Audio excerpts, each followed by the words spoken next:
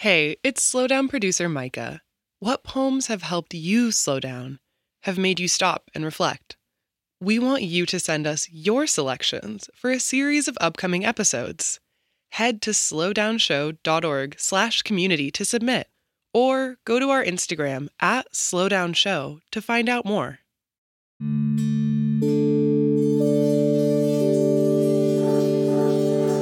I'm Ada Limon, and this is The Slowdown.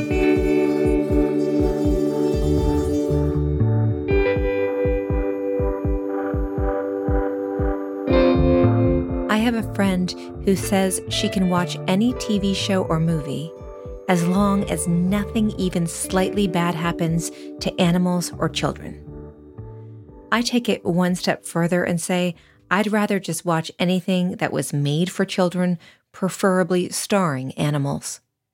My husband jokes that I have the taste of a 12-year-old, and I do. I crave tenderness, clean, sarcastic jokes, and earnest, witty dialogue. I even like it when someone learns a lesson, especially if that person is the bad guy.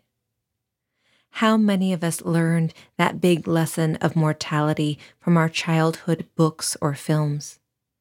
I remember my entire 4th grade class sobbing in unison, heads on our desk, at the end of the book Where the Red Fern Grows. There was a time when I felt like shouting, "Okay, I get it, we're all going to die." And still, the biggest lessons came outside the book or film, when I watched a parent or a teacher or my older brother become moved by something. It was one thing to learn our lessons, but it was another to realize that the lessons never stop. That's the beautiful thing about time. We are always experiencing so much at once. It's amazing we can carry it all. There are days, many of them even recently, where I've wanted to return to those kinder movies and books of my youth. In them, death is an allegory, and everything ends in a joyous song.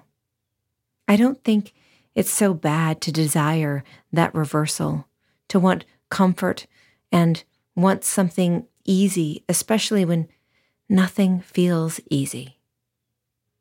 What surprises me is that the lessons still hurt, can still move me to tears, even when I know they're coming. In this powerful poem by Sarah Freligh, she writes about her mother reading E.B. White's book Charlotte's Web out loud. In this meticulous and gorgeous remembering, she shows us how the necessary lesson of grief can return throughout our lives. Wondrous by Sarah Freligh. I'm driving home from school when the radio talk turns to E.B. White, his birthday, and I exit the here and now of the freeway at rush hour. Travel back into the past where my mother is reading to my sister and me the part about Charlotte laying her eggs and dying. And though this is the 5th time Charlotte has died, my mother is crying again, and we're laughing at her because we know nothing of loss and its sad math, how every subtraction is exponential, how each grief multiplies the one preceding it, how the author tried 17 times to record the words, "She died alone," without crying. 17 takes and a short walk during which he called himself ridiculous, a grown man crying for a spider he'd spun out of the silk thread of invention. Wondrous how those words would come back and make him cry. And yes, wondrous to hear my mother's voice 10 years after the day she died, the catch, the rasp, the gathering up before she could say to us, "I'm okay."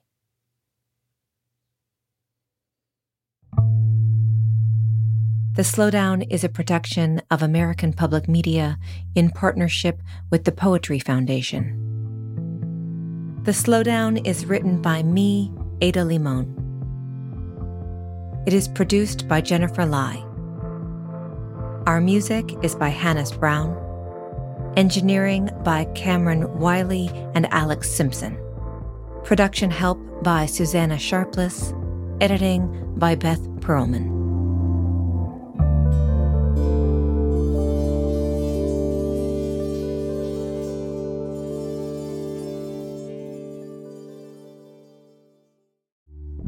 I'm Jane H., and I donate to The Slowdown. I've loved The Slowdown's format and mission from the first program I heard, bringing indispensable poems to us all.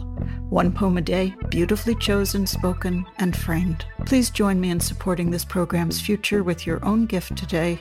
Visit slowdownshow.org/donate.